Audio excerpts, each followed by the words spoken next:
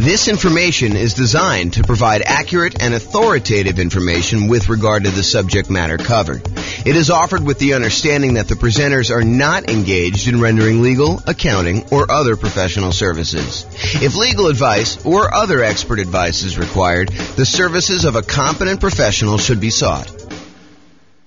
Welcome to the Memphis Real Estate Investing and Real Estate Financial Planning Podcast. Learn all about investing in real estate in Memphis, Tennessee, with a combination of real estate financial planning and modeling with numbers specific to Memphis, plus syndicated, more generalized recordings of live and pre-recorded real estate investing classes, not all of them specific to Memphis. Be sure to stay tuned after the podcast for a message from our sponsors. All right. Good morning and welcome, everyone. I am James Orr, and we have a really exciting webinar for this morning.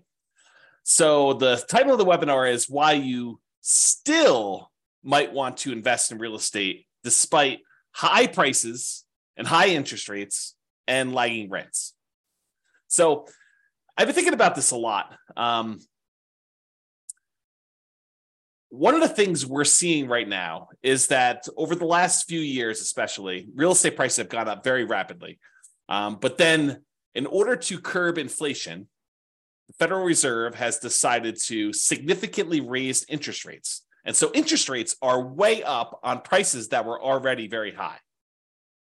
And rents are up, but they're lagging behind where the prices and the rents are. So we've got this sort of triad of forces all going against us being able to buy new leveraged properties that would have cash flow. So it is harder than ever to have positive cash flow on rental properties.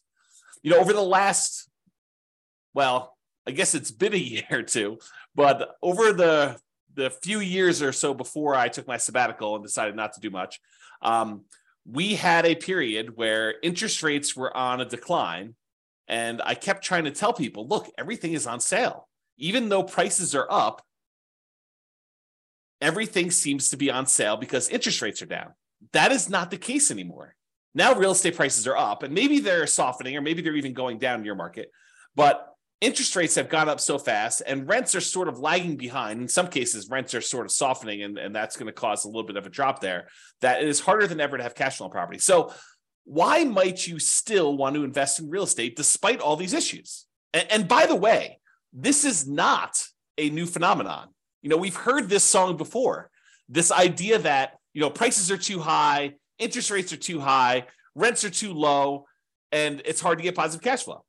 I'm a kind of a collector of old real estate investing books.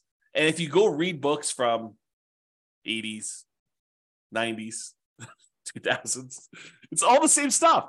Can't get properties to cash flow. Here's the solution to get properties that will cash flow for you. And so I want to talk today about how to kind of overcome some of these strategies and why you might want to still consider investing in real estate. And I've got some interesting new things. And I'm going to try to keep it relatively short because I probably could talk about this stuff all day. In fact, there's a couple of points in here where I mentioned, you know, I probably should do like a full class just on this one little topic. So we'll kind of get there. So cash flow as a goal. So many real estate investors are focused on cash flow because of how you think about what it means to be financially independent. If you think about the three inputs that determine whether or not you're financially independent or not, it's these three things. Number one, passive income from things like Social Security, pensions, if you happen to be lucky enough to have a pension, or if you buy an insurance product called an annuity, which is basically you pay a lump sum. Sometimes you pay it monthly over a period of time before you actually receive it. But in most cases, you pay a lump sum. And then in exchange for that lump sum, the insurance company will pay you out a certain dollar amount, usually per month, until you die. There's some exceptions and variations on that theme, but the idea is you give them $100,000 and they give you, I don't know, whatever it is, 3% per year. So it's sort of like you're betting that you're going to outlive what you could have done yourself if you'd taken that same money, invested somewhere else by having the insurance company invest that. And so you give them $100K, and if you die early, then that's how they're able to pay out. Some people longer and some people shorter. So anyway, number one, passive income from Social Security, pensions, or annuities. Didn't mean to go off on a tangent on annuities. This was not intended to be an annuities class. Number two, net cash flow from rentals. And this is the one where I think a lot of real estate investors focus on cash flow. They're cash flow, cash flow, cash flow. I want to be able to be financially independent. And the way you do that is you have enough cash flow coming in for your rentals to be able to be financially independent. Yeah, that is one way to do it. The third way is a yearly safe withdrawal rate, a percentage of your assets that you have invested somewhere else that you could safely pull out, usually from the return, although you could dip into principal in some cases, on some type of invested assets, usually stocks, bonds, commodities. People aren't talking about Bitcoin quite as much anymore, except for the lawsuits and stuff. So, but that's an example of another invested asset. To be 100% clear, though, it's not yearly safe withdrawal rate on equity.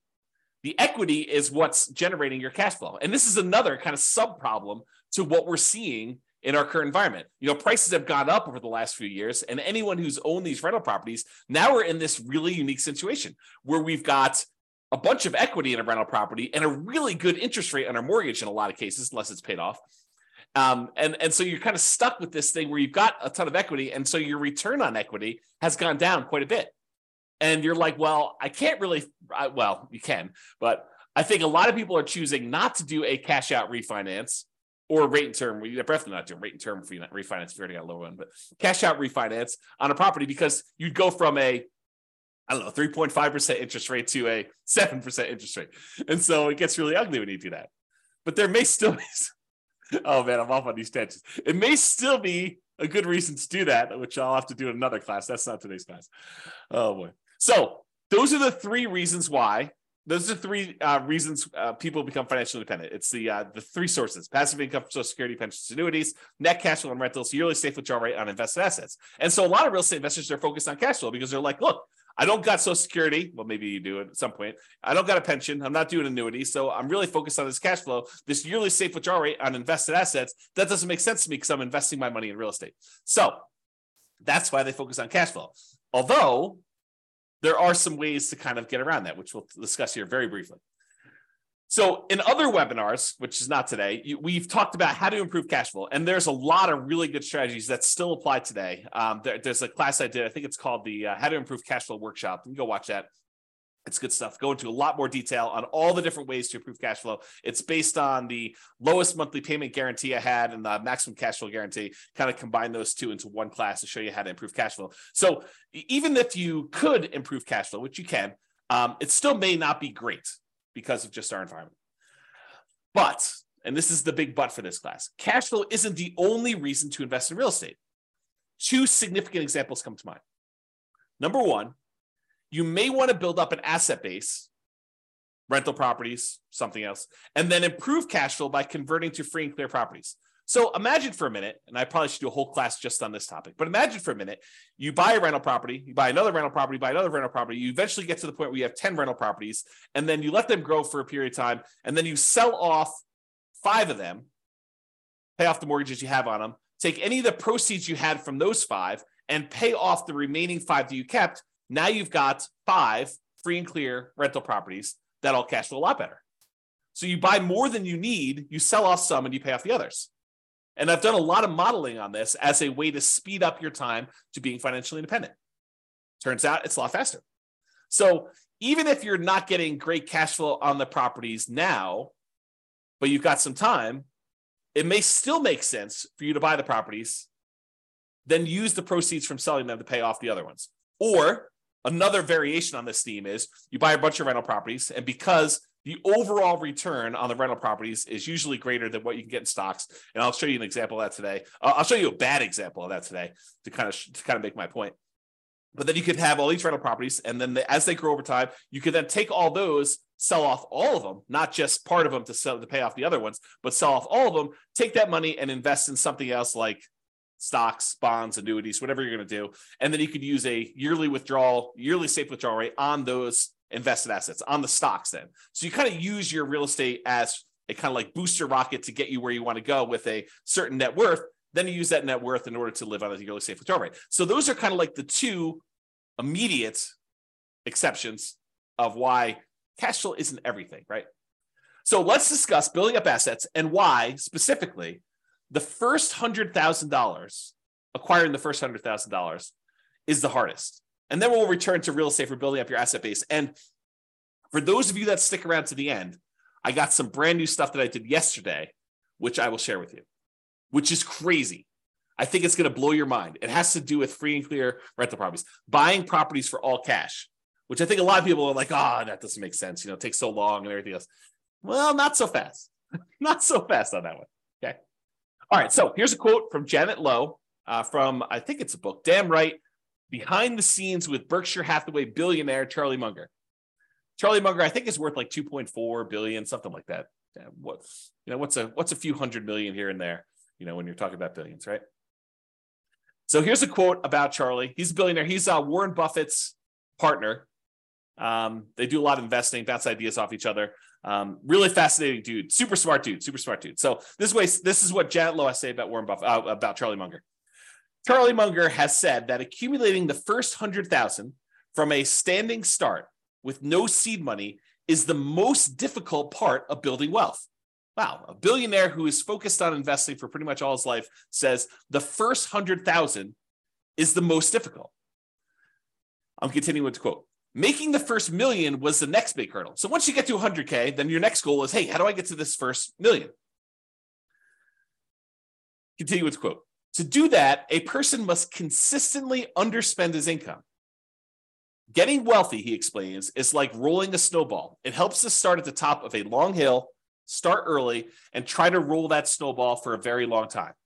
So not practical advice. I mean, really good advice, but not practical in the sense that, how do you do it? So let's continue on. So here's an actual quote from Charlie about the same concept. He says, quote, the first 100,000 is a bitch, but you got to do it. I don't care what you have to do. If it means walking everywhere and not eating anything that wasn't purchased with a coupon, find a way to get your hands on $100,000. After that, you can ease off the gas a little bit. So again, not super practical yet, which we'll get to, but still super interesting. All right. So here is a chart showing how long it takes to save up for your first $100,000. And I've assumed a couple things with this. Now I'll go over my assumptions. I think it's important. The first thing is I assumed you're saving $10,000 a year. And to kind of use Charlie Munger's quote, you got to do whatever you have to do in order to save up that first 100K. And if it means scrimping and saving and eating ramen noodles, doing whatever you have to do, got to do that. So I've assumed you're saving $10,000 per year, and I've assumed you're saving, you're getting 7% interest on your money. So you're investing in stocks or something like that, and you're able to get 7%, which I don't think is like incredibly difficult over a long period of time. In any given month, it's hard to hit that number, but over a long period of time, I think 7% seems really reasonable. I've also assumed that you don't save this monthly. Basically, at the end of the year, you save up 10K and you invest that. So you'll notice there's no interest earned on the money in the first year. Basically, you deposit 10K and you have $10,000 at the end of year one.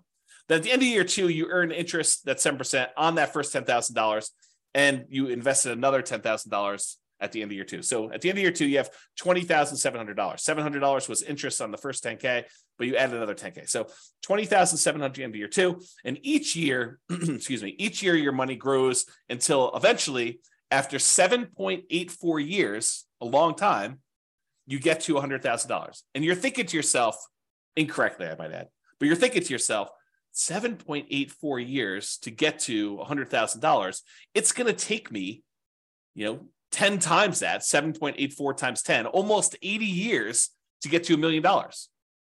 And I don't have 80 years. A lot of you are thinking. And secondly, $1 million is not what it used to be.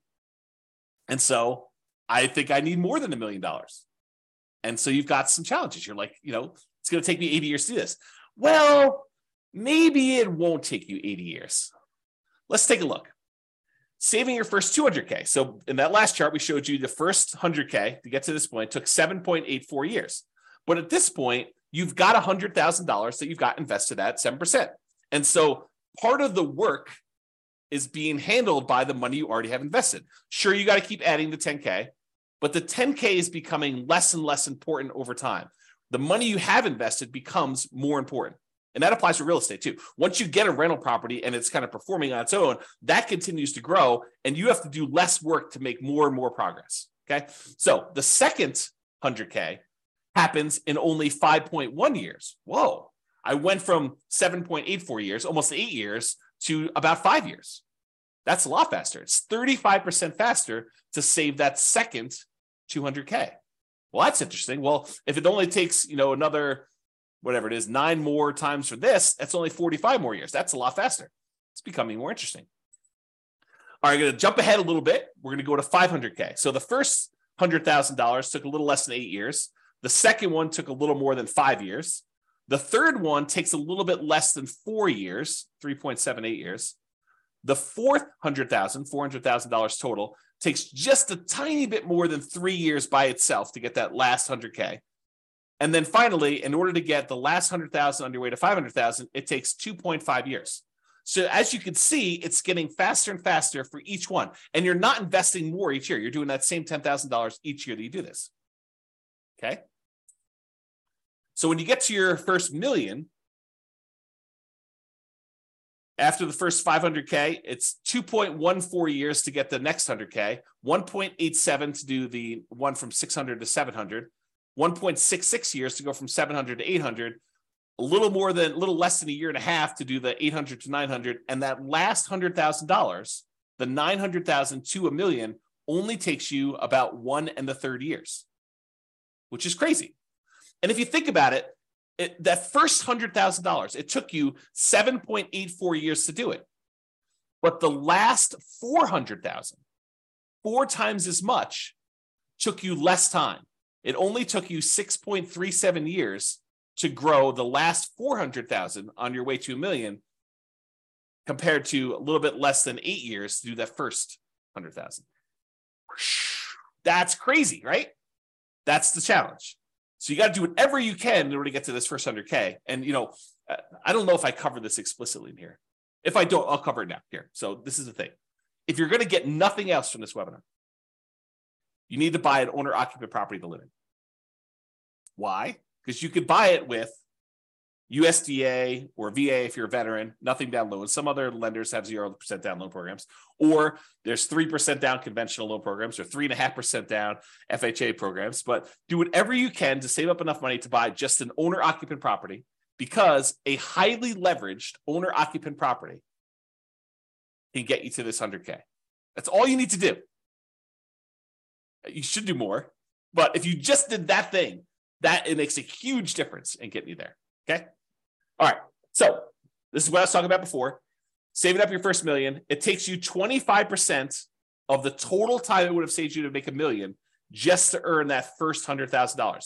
Almost 25.5% of your total time to get to $1 million is the first 100,000.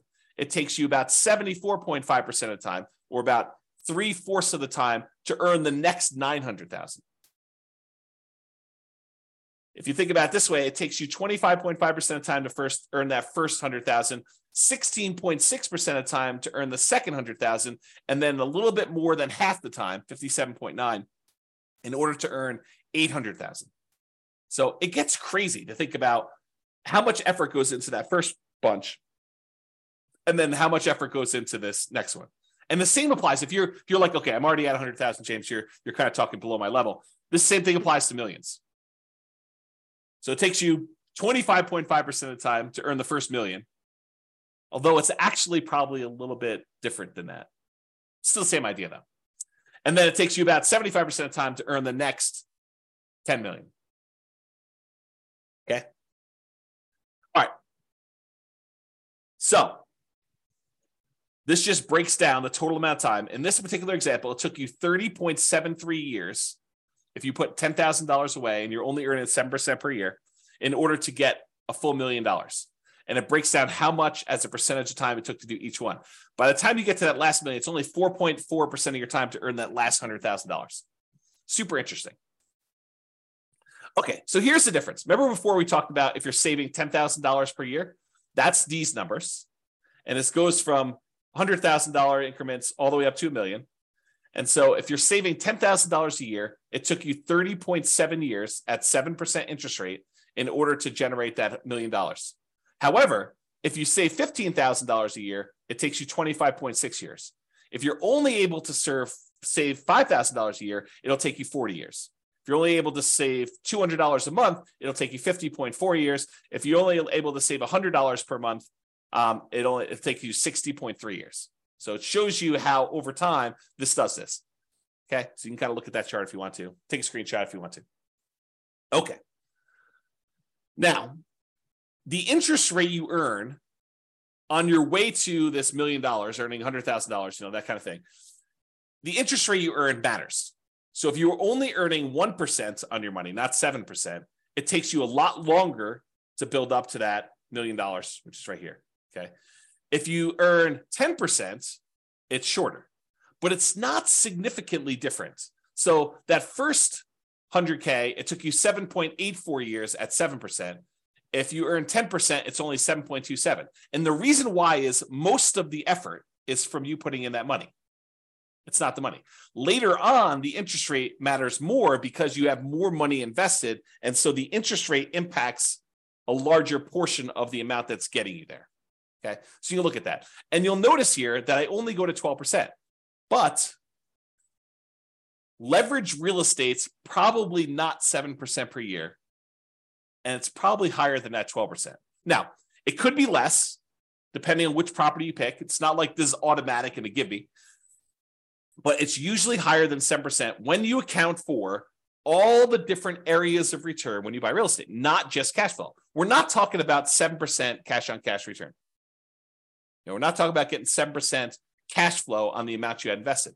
We're talking about the overall return you get from the tendency for properties to increase over time from inflation, which we often call appreciation. Properties going up in value over a very long period of time, like any given month, like this next year, property values can decline. In the next 5 years, property values can decline. But over a very long period of time, typically what happens to property values is they go up with inflation. It costs more to build the properties. It costs more in labor to build the properties. And so what tends to happen is property values overall as a whole tend to go up with inflation over time. Okay. Sometimes a little faster, sometimes a little slower. Sometimes they have significant uptrends over like the last few years. Sometimes they have significant downtrends like we did in 2008, 2009, that kind of period. Okay. But overall, long period of time, properties tend to appreciate over time. So that's one area. Cash flow, which we talked about, which, right now might actually even be negative. Depending on what market you're in, you might actually see negative cash flow. If you put down 5%, put down 20% in the property, the more you put down, the more likely you are to have positive cash flow on a property. If you bought a property free and clear without a mortgage at all, you're very likely to have positive cash flow on that rental property. If you put down more, if you put down less, you're more and more likely to have negative cash flow. Plus the return you get from paying down the loan on the property. Part of the monthly payment you make on a normal amortizing loan, 15-year loan, 30-year loan, 40-year loan, any of those amortizing loans that pay themselves off over a certain period of time, like a 15-year loan pays itself off over 15 years, 30-year loan pays itself off over 30 years. But I actually have a typo here. Let me make a correction. It says department pay down instead of debt pay down. Make a note. So debt pay down, the return you get from paying down a loan, that little amount of money in the beginning that pays down how much you owe, the principal on the loan, that increases over time. And the amount you make from that is also a return. Plus, when you have a rental property, not properties that you own, you live in, but if you have a rental property, you get a tax benefit of depreciation.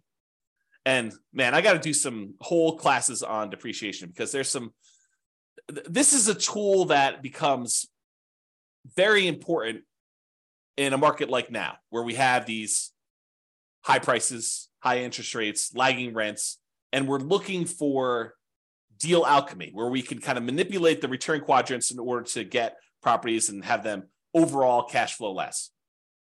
So I need to do a whole class on depreciation, bonus depreciation, accelerated depreciation, things of that nature. But anyway, I digress. Oh boy. Really, this idea of depreciation, it's tax benefits the government gives you for owning rental property. And you are required to take it. If you don't take it, they assume you did. And so there's no reason not to take it. So you have this depreciation benefit for doing that. So the overall return from appreciation, the tendency for property values to increase over time, cash flow, after all your expenses on a property, what you net, debt pay down, paying down the loan on the property, and then the tax benefits from depreciation, which I like to call cash flow from depreciation, because it shows up either in less taxes from your paycheck, or at the end of the year, you get a big chunk back. Okay, so it's cash flow from depreciation. So those areas of return on leveraged properties, it tends to be higher than 7%. So if it's higher than 7%, that could be advantageous for you. And this is especially true if you acquire an owner-occupant property, one that you live in, as a primary residence with little or nothing down. So you go buy a property with a USDA or VA loan, you get nothing down on that, or you put a 3% down on a conventional loan, or 3.5% down on an FHA loan, or 5% down on a conventional loan, and you're able to buy a property that is highly leveraged. The returns from appreciation, debt pay down, depreciation, if you convert it to a rental after a period of time, those are all usually really, really good. The cash flow may be ugly because you got very little into the deal. And so you're looking at the overall return. And if you convert that property after living there for a year or two or whatever it is, and you convert that property to a rental property, what we normally call the nomad real estate investing strategy. You buy a property with little or nothing down, you live there for at least a year, and you convert it to a rental. If you kind of do that strategy, that could be very effective. Even in today's market, even with really, really negative cash flow. Because you got to look at, what's my alternative? I did a class once, it was called, Is Nomad Dead? We had seen this big run up in prices, and everyone thought, there are no deals. I can't get the deals I was getting, 4 years ago, and how bad the real estate market was and everything. I was like, okay, let's do a whole class and see if Nomad is dead. And so I did a whole bunch of analysis, and I'll give you the 30-second version of this 2-hour class, because there's a lot of detail in the class, but here's the 30-second version. You calculate out whatever the return it is that you can get on the property that's sitting right in front of you. You find the best deal that you can in the marketplace right now. What's the best I could do? And you look at the return that you would get on that particular property. And you say, okay, it's whatever it is, 22%. Okay, it's 22% per year. What else can you invest in where you get 22%? That's the whole thing of the class. If you can go find something where you can get better than 22%, then go do that. If you can't, then real estate looks like a better option at this point. And that may change over time, right? 3 years from now, maybe like, I think I'm just investing in whatever, the new version of whatever the flavor of the week is, the new Dogecoin or Bitcoin or whatever the new thing is that people are looking at, NFTs. I saw this article. There's a company that is now buying your now lower valued NFTs so that you can take the tax write-off, so that you could do like losses on your taxes, right? It's kind of a new industry that's popped up. So anyway, I digress here.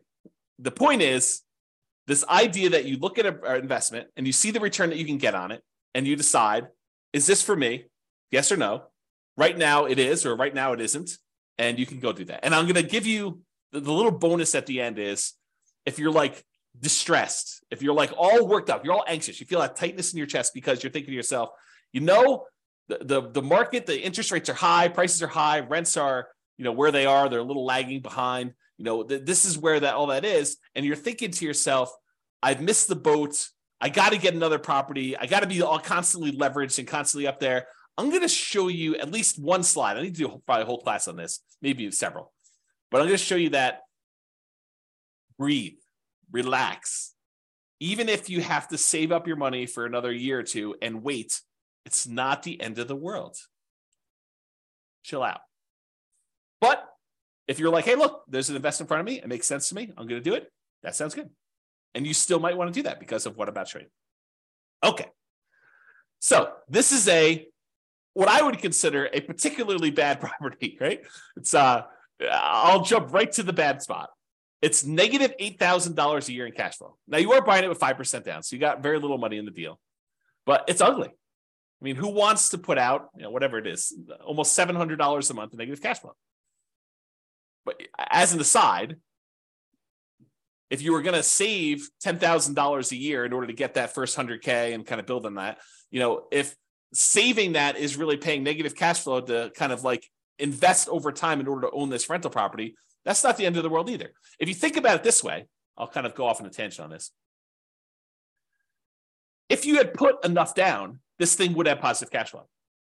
But you chose to put a little down, and now you're choosing to take some money each month and paying the negative cash flow. Really, you're just paying the mortgage payment. You're not getting enough in to do it, so you have to supplement it. But you're paying that negative cash flow over time. It's sort of like you're able to make an investment in this rental property over time.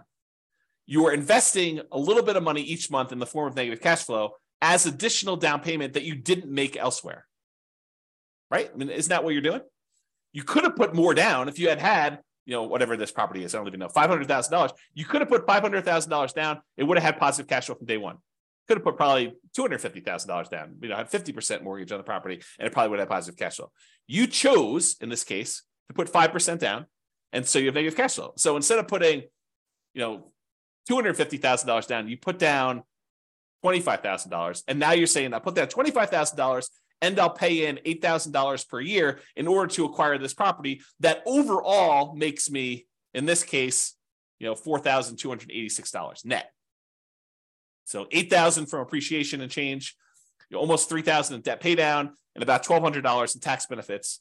So overall, it brings in, almost $4,300. Okay, so that's the dollars now. So this property does that. Now, if we look at how much you invested and the return you got in that investment, the appreciation is a 50% return on your initial down payment. So from appreciation, for the property value going up, from the property going up in value, you're getting a 50% return on that. Your cash flow is negative, a lot, almost negative 50%. In fact, they almost offset, right? So the amount of money you're making for appreciation is offset by the amount of cash flow you're getting on this property. In this particular example, with putting very little down on a property that I admit is a deliberate bad choice, right? And if you're in a market where this is what you can get, this is what you can get, right? And this is what you got to decide on. The debt pay down portion of the return is 17.7%. And what's interesting about the top half of this quadrant, the appreciation of the cash flow, is those are speculative, right?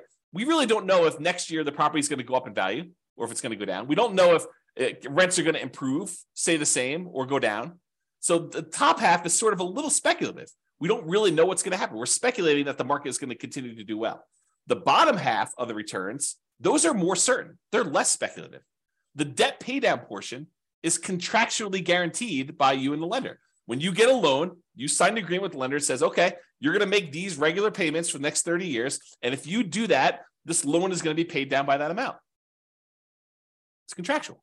It's not speculative. It doesn't matter how the market does. Market could do good, market could do bad. It doesn't matter. You're getting that return. So debt pay down 17.7, and the tax benefits, unless they change tax law, which it's possible that they will, very unlikely, but possible, you're going to get 7.73%. So overall, the return you're getting when you add up that really negative cash flow portion, plus appreciation, plus debt pay down, plus tax benefits, you're getting 26.31%. On what I admit is a horrible deal. I don't want to say horrible because someone might actually buy this, right? I think this is the challenge. It is a deal I picked because it was ugly. The cash flow on it was not fun. So the question then becomes, can you go somewhere else and get better than a 26.31% return? And if you can, great. Then maybe this is why it says, I don't know what the title is, why you might still want to invest in real estate. Well, you might want to still invest in real estate because you're getting a 26.31% return, even with ugly cash flow. If you can go somewhere else and get a better return with similar risk characteristics, because you got to kind of take that into account, right? You can't go do, I'm going to go play roulette. I can get a 100% return on my money if I win at roulette. Yeah, maybe. Different risk characteristics, right? Okay. So anyway, if you can do better than 26.31, maybe you do something else. If this is the best you see, the best you've got available, then maybe you might want to still invest in real estate. Okay. So that's sort of the crux. Now, this was that years to save your next 100K. At 7%, it took 7.84 years to get that first 100K. At 25%, which this is 26.31. So at 25%, it's 5.61. So it's a lot faster. I didn't sum it up. I probably should sum it up in the future. But it just goes to show, like, by the time you get to that last 100K to get to $1 million, it's only 0.41 years at that rate versus this, I don't know, 1.24. And honestly, this is the problem we're seeing with other people right now in our marketplace. They've been building up their equity, right? The property values have been going up. They've been paying down their loan. They got really nice low interest rates, which the loan pays down a little faster when you do that. Your return on your debt pay down return is a little higher early on. So you're actually building up equity really fast. And so your return on the amount you have invested in the deal actually goes down. So the overall return we see as we own rental properties longer and longer and longer actually goes down till eventually when you pay off the property and you get rid of your depreciation benefit, eventually it approaches cap rate plus your unleveraged appreciation rate. If your property's going up 3% a year, which is what I use for the appreciation rate assumption, by the way. Some people are like, James, you get 50% return from appreciation. James says that he's getting 50% appreciation. No, I didn't say I'm getting 50% appreciation. I'm getting 3% appreciation, which seems very reasonable over a long period of time, especially considering the last few years. But 3% over a long period of time, it turns out the return from getting 3% appreciation is 50% when you only put 5% down and you have 1% in closing costs. Okay. I got distracted. I don't know where it was, but the idea here is you've got this good return that you're seeing and it gets you there a lot faster. Man, to be spacey. Okay, here we go. All right, so grow your assets net worth. So even with negative cash flow, significant negative cash flow, really ugly cash flow, and even modest depreciation, that 3% per year, and the debt pay down from, in this case, putting 5% down the loan, debt pay down is pretty good. And the tax benefits of owning a rental property, that depreciation benefit, you might be able to get a significantly higher return than you could in something else. Whatever it is you decide you're looking at, stocks, bonds, crypto, NFTs, whatever you're doing. So you could use this return to grow your net worth, buy rental properties over time, get this higher return, 25%. Then one of two options. This is just kind of like two things to think about. Number one, and we talked about these earlier, sell some of the rentals to pay off the remaining ones with the net proceeds. The idea is you buy 10 rentals or whatever number makes sense for you. Then over a period of time, when you get closer to the point where you need to convert that money in order to be much more cash flow heavy, to be able to support yourself and be financially independent, you sell off 1, 2, 3, 4, 5, 6, whatever number it is to pay off the other ones that you still have. And then you have really, really good cash flow, free and clear properties on those. You kind of go from afterburners with leverage to completely unleveraged, owning those rental properties to do that. So, and by the way, I'm talking about net. When I do my analysis, I'm talking about net proceeds. Don't think to yourself, oh, the property's worth 500, I owe 350, so I have $150,000 in equity.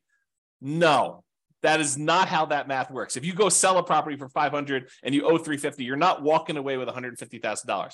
It's net after real estate commissions. If you're going to sell it with a real estate agent, if you're going to sell by owning, maybe they'll save some of that in exchange for doing your own work.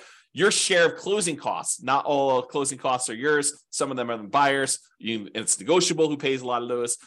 Your capital gains taxes. So whatever the value of the property went up from where you bought it, you have capital gains taxes on those. And the government gives you this great benefit of depreciation, but there's this thing called depreciation recapture, which means the money that you got from depreciation, now the government says when you go and sell a property, you need to pay back a certain amount of that in a tax called depreciation recapture tax. So a combination of all those expenses need to be taken out. So what you thought was $150,000 in equity might be, depending on what happened and everything else, $75,000 or $100,000 or whatever it is. So it could be a significant bite out of that. So I'm talking about taking all the properties you have, selling off some of them, paying all those fees I just talked about, or eliminating them or deferring them. You could defer some of them with 1031 exchanges and stuff, although you wouldn't be able to pay off the properties with a 1031 exchange. I digress. We'll talk about that another day. But you could take all that proceeds, pay off the other properties, and then have some free and clear properties to do that. Okay. So you use these higher returns you're getting on this leveraged rental properties, and then you use that in order to pay off some of the other ones. Or option number two, you take all the rental properties you acquired, they were kind of rocket boostering their way up. They've now grown in value. And instead of taking some of them, selling them and paying off the other ones, you sell off all of them and then decide to simplify your life, because owning rental properties is a little bit more complicated. Even if you have a property manager doing it, you need to manage the property manager. So now you take all the proceeds though, and you say, I'm done with all these rentals. They served me well while I had them. They did their job. Now I'm going to go invest in annuities or bonds or stocks or crypto or NFTs or whatever you're going to do, right? So you have this idea to do that, okay? So you sell off those, and then you take that and you put it into whatever it is that you're investing in, and you use a safe withdrawal rate on that money to do that. Or you go buy annuities and you use the annuity kind of return to do that. Okay. So that is one way to think about the return you're getting on there. So the question is, should you invest in real estate or stocks? And what I did, it's got to give you some background here. I went and I modeled this question.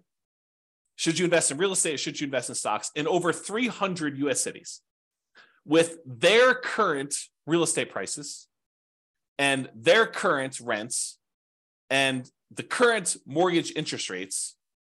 And I adjusted for a little bit of standard of living. So I said, if you're in a really inexpensive market, you're probably living on this number, because that's what you basically need in order to afford properties in that market. But then I also said, in order to be considered financially independent, you need to replace that number in passive income and other things in order to be able to get to that number. So if you're in a market where I was like, hey, look, you need $5,000 in order to be able to do this, $5,000 per month, in order to be able to buy properties in that market, I also said that your passive income needs to equal $5,000 a month. If you're in a market that requires $10,000 a month in order to be able to buy properties there, then you need to replace $10,000 a month with passive income. So the bar to be financially independent in more expensive markets is also higher.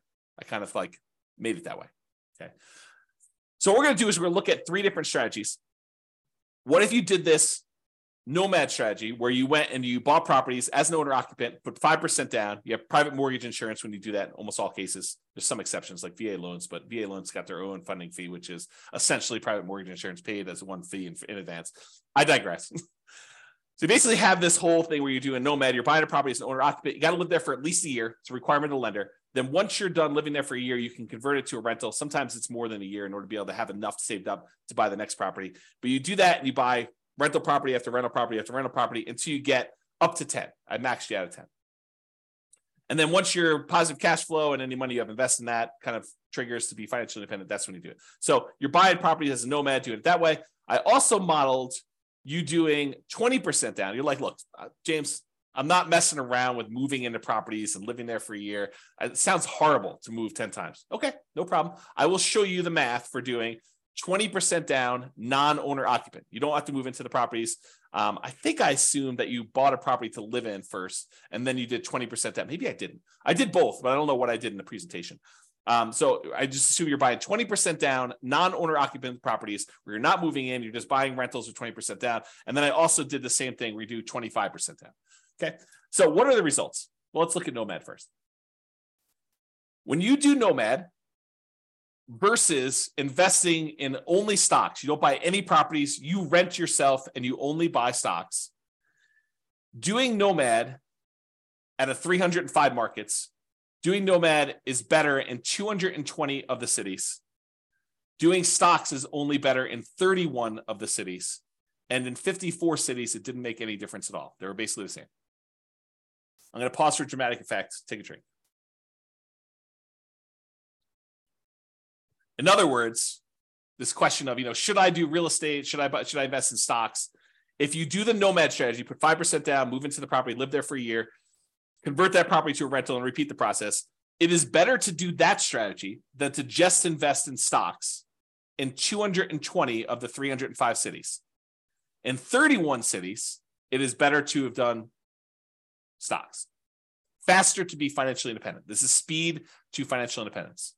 And in 54 cities, it made no difference. And here is each dot shows you a different city.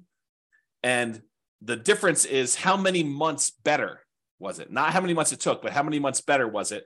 And the red dots are all the ones where it was better to do Nomad by that number of months. So, and I did it based on price of market. So I want to show you, look, in more expensive markets, is it always better to do Nomad, or less expensive markets always better to do Nomad? But so, for example, right here, this dot shows you that the properties in this particular market happen to be in the $130,000 range, and it is almost 400 months or almost 500 months better to do Nomad than to invest in stocks.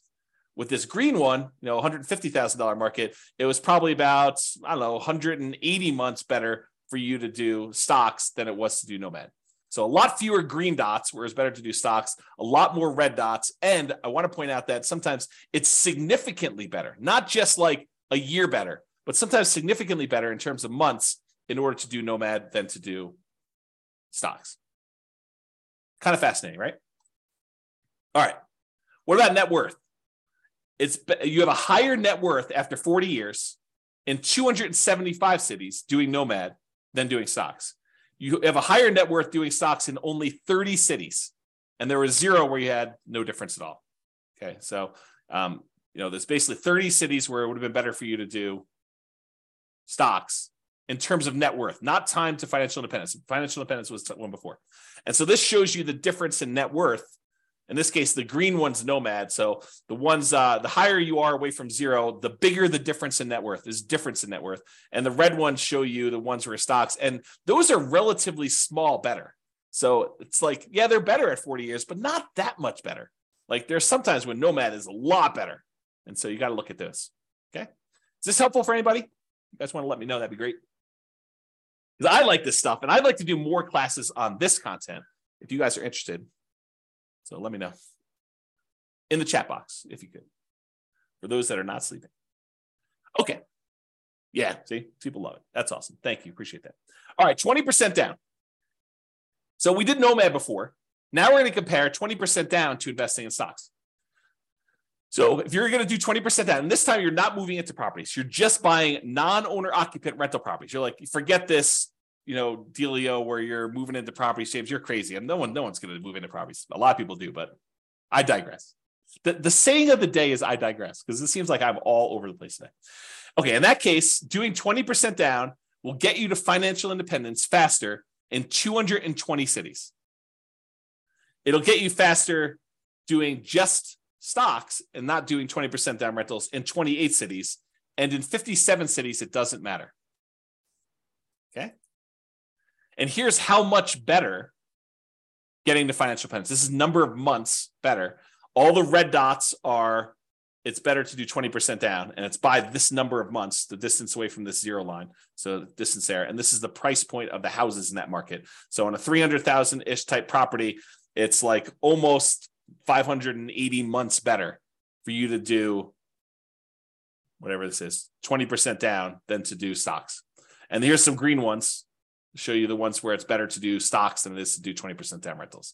So the overwhelming majority of the time it does this. And and this sort of reminds me, you hear people speak with authority, different real estate forums, online, at real estate investor clubs, wherever you talk to real estate investors. You hear them speak with authority. You always need to do this. It's always better to do rental properties. It's always better to do stocks. It's always better to do whatever. It's much more nuanced than you think, right? I'm showing you that. I'm showing you the data. And could my assumptions be wrong? Absolutely. No doubt. I am not infallible. I do my best to try to make sure my data is accurate. And you can drill down and look at any city, right? Like I've had, in order to be able to show you this chart, I had to do the analysis for 305 cities. Now, this is just me aggregating all the individual analysis and showing you what's going on. So this just goes to show you that you need to do your homework. And if you're in one of these cities, then maybe real estate isn't as good as investing in stocks, right? If you're in any of these cities, though, it turns out it's better. And maybe the assumptions, is it possible? This is like where I just throw everybody under the bus. Is it possible we all buy a whole bunch of real estate and 10 years from now, we have something worse than we saw in 2008 and the real estate market goes to 0? Possible? Maybe. I don't know, right? But who can predict the future? Is it possible that stock market returns from here on out are 0? Maybe. Is it possible stock market returns from here on out are 30% a year? In which case it probably crushes real estate. Is that possible? Sure. I mean, we don't know. We don't know the future. No one can predict that. But I'm showing you based on some very reasonable assumptions. So I show you all my assumptions. You can go look at it, go dig into the city and look. Anyway, I digress. That is the saying of the day. So a lot faster for doing 20% down in a lot of cities, a little slower in others. Higher net worth. You have a higher net worth putting 20% down in 275 cities. You have a higher net worth investing only in stocks in 30 cities, higher than investing 20%. Okay, so 275 to 30.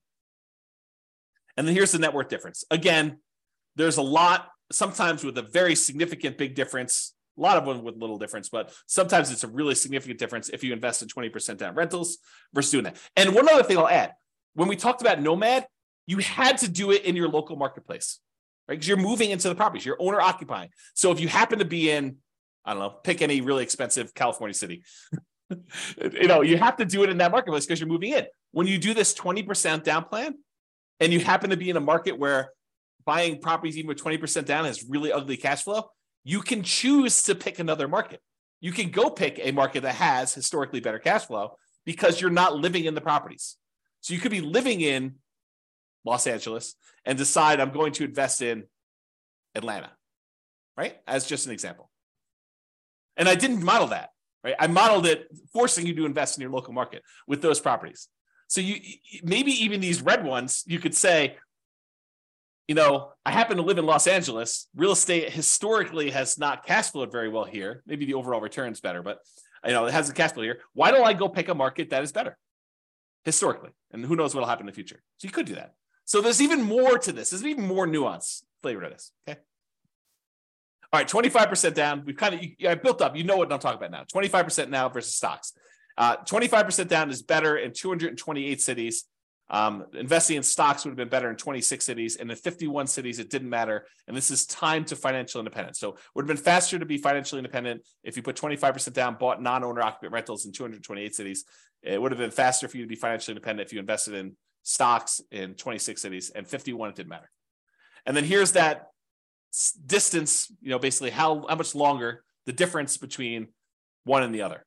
And all the red ones are the 25% down. The green ones are you invest in stocks. And you can kind of look at this. And then higher net worth. You have a higher net worth investing in 25% down rentals in 277 cities. If you only invest in stocks, it was better in 28 cities and 0 with no difference. And then here's the difference in net worth. So sometimes it's really significant difference in net worth. Sometimes it's much, much lower. Okay. Last few slides. This is sort of the bonus content. Bonus content. All right. Claudia said, happy to see you again. Very good information. Awesome. Thank you. Good to see you. All right, cool. Buy rentals for cash. So I already showed you real estate is generally, there's exceptions, but generally faster, better net worth than stocks. Generally faster and also better net worth, because we looked at both those, speed to financial independence and also size of net worth, right, than stocks. But here's the issue, right? As stated at the beginning of this webinar, prices are way up, interest rates are way up, rents are lagging. So one way to deal with high interest rates is to opt out. And by opt out, I mean don't use mortgages. You got really, really high, ugly mortgages, interest rates. You could say, something, I'm going to pass. I'm just not going to do mortgages. So what that would be is buying properties free and clear. Some people, and I put this in italics, believe that you need to be leveraged with mortgages. Like it's silly to invest in real estate without mortgages to get the benefits of rental properties. And your returns, appreciation, debt pay down, which debt pay down would be 0 if you didn't have mortgage on it, depreciation, those returns get amplified, as does cash flow in whichever direction you are doing, either amplify negative or amplify positive as far as terms of percentage. But they get amplified when you're leveraged. And so you could see their case. I'd rather earn whatever it is, 30, 40% of my money. But sometimes real estate is just a better return, even unleveraged. You get depreciation, you get unleveraged cash flow, and you get appreciation, unleveraged. And the combination of what your cap rate is, which is basically your cash flow if you own a free and clear property, what your cap rate is, plus your appreciation, plus that tax benefit, is better than what you get investing in stocks. And in those cases, maybe it still makes sense to invest in real estate. So I probably need to do an entire class on this, but just a little bonus for you. So this is sort of the framework for which scenarios we need to run. So we need to do a scenario where you do buy an owner occupant property to live in, and one where you say, I'm going to forego buying an owner occupant property to live in, and I just rent myself. So you've got two different groups. And then in each one of those, you need to decide how you're going to invest, whether you're going to do the nomad strategy and keep buying owner occupant properties and converting them to rentals, or if you're going to do, which I guess doesn't apply if you're renting, but that's the exception. You're going to do nomad, you're going to do that. Or if you're going to buy an owner-occupant property or not buy an owner-occupant property and buy 20% down rentals for the rest of the time, or 25% down rentals for the rest of the time, or pay all cash and not get any mortgages at all and just buy investment properties without mortgages at all. Okay. So those are sort of like the options, right? You either buy an owner-occupant or you rent. And then whether you're going to do nomad or 20% down to acquire the rentals or 25% down, or you're going to pay all cash. So that's sort of the framework. I'm not covering all of these in this class. Okay. I did I think a couple slides. Oops. Okay. So what I'm going to talk about now is I'm just going to do this is much less detail than I did in the previous ones. And I probably need to do like full classes on this. So here it is though. Nomad versus owner-occupant, so buy an owner-occupant property, then do 9 all-cash rentals. So we're either going to buy an owner-occupant property, live there for a year, convert it to a rental, repeat that process until we get up to 10 rentals, or completely alternative, we're going to say we're going to buy an owner-occupant property 5% down, then we're going to save up our money until we have enough to buy a property free and clear without a mortgage at all. And once we get that property, then we're going to save up and buy another property, but the property we bought has really good cash flow because we don't have a mortgage on it, okay? So in the baseline nomad model, where we just did nomad, 70 of them in 70 of the cities never quite achieved financial independence. They may have been really close. They may have been at like 90% of the way there to do it, but they never achieved financial independence in 60 years. So I set the timer. I said, look, we're going to model this for 60 years in the future. So it's possible 61 years they actually achieve financial independence. I didn't go out past 60, so I don't know. But at the point where that happened, 70 of these cities did not quite achieve financial independence. They may have been really close. They may have been really far away. We have to go look at that individually to see that. But in that case, 70 of them did it. However, if you did that, you buy an owner-occupant property, then you go and save up and buy 9 free and clear properties without mortgages at all. Only 39 of those never achieved financial independence. So it was more effective for you to do this, buy an owner-occupant property, then save up your money and buy a free and clear rental property in 39. It was more effective to do that. Difference between 70 never achieving financial independence versus 39. So more of them achieve financial independence by doing that strategy, which I think blows people's minds. They're like, this is crazy. You're saying that more often you see people be financially independent by doing this free and clear model versus doing highly leveraged real estate? Yep, in that particular case, that's true. Okay, there were 39 where both never achieved financial independence, regardless which scenario they did. So basically the 39 where you never achieve financial independence with this all cash thing, I'm pretty sure those are the same 39 because they probably didn't achieve financial independence when you did nomad either. Okay, moving on. When you own or occupy, then you do 9 all cash rentals. On average, it achieves financial independence almost 2 years faster. What? Say that again, James. What'd you say? I just said that if you do the model where you buy an owner-occupant property and then you save up and you buy free and clear rentals, that on average, when the average of all 305 cities, on average, it's 2 years faster, 24 months faster for you to do that to be financially independent than to do the nomad baseline. 2 years faster to actually do free and clear? Yeah. Now, there are some where free and clear is where the nomad's faster. And there's some where the free and clear is faster. But on average, it's 2 years faster. Craziness. On median's the middlemost number. It's 35 months faster, almost 3 years faster. That's the middlemost number. Now, there is a lot more to this story. There's no way I could do this justice in just this one class. I'll do more classes on this in the future, provided you tell me you want them. If you say, James, this sucks. I don't want to do any more of these. But if you tell me, look, this is super interesting, I do want more of this, then let me know, and I will plan on doing more classes. I could do a deep dive just into this one scenario, talk about the assumptions, talk about kind of outliers, how this works. We look at different cities. Okay. So yeah, Nick's like, yeah, please. That's awesome. All right. So here's the chart for this one. So achieving financial independence, it's faster to do the owner-occupy than do 9 all-cash rentals in 177 cities. In 86 cities, it's still faster to do nomad. In 42 cities, it doesn't matter. Interesting. All right. Same idea, except now I'm looking at 20% down or 25% down versus doing one owner occupant, all cash for 9 rentals. So in this one, I put 20% down, doing that non-owner occupant thing versus doing the owner occupant, then buying all cash. So make sure you guys are clear on what I'm saying here. In one model, we are just buying 20% down rental properties. And we did one owner occupant nomad to start with. So we bought a property owner occupant. Then from then on, we put 20% down and bought rental properties. In this other one, we bought an owner occupant property and then we saved up money and we bought properties all cash, free and clear. In 169 cities, it was better to do the all cash model. Versus in 93 cities, it was better to save 20% down to buy the rentals. And in 43 cities, it didn't matter. And this is in time to be financially independent. For the 25% down, with 25% down in 164 cities, it was better to do free and clear, to pay all cash for properties. It was better to do 25% down in 96 cities, and it made no difference at all in 45 cities. Craziness. All right. Look at that, just on time. Any final questions? Was that helpful for you guys?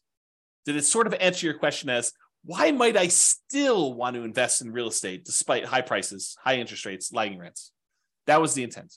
Kind of give you an expanded view of some more subtlety and nuance to this whole real estate investing question. Cash flow is not everything, and it's not the only approach. Leverage property cash flow. Is that helpful? Any final questions before I let you guys go? No questions? Oh, wait, one question. Awesome. You're very, very welcome. Yes, excellent content. You're very welcome, Nick. All right, guys, that's all I got for you. Have a great day. I am doing a class tomorrow, so if you want to log in for that, it's on cap rates. So anyway, I will talk to you all soon. Bye-bye for now. With home prices up, mortgage interest rates up, and rents up, but not quite enough to counteract the higher prices and interest rates, cash flow on rental properties in Memphis is harder than ever. Book a call with the Real Estate Financial Planner to apply our proprietary 88 strategies to improve cash flow on your rentals.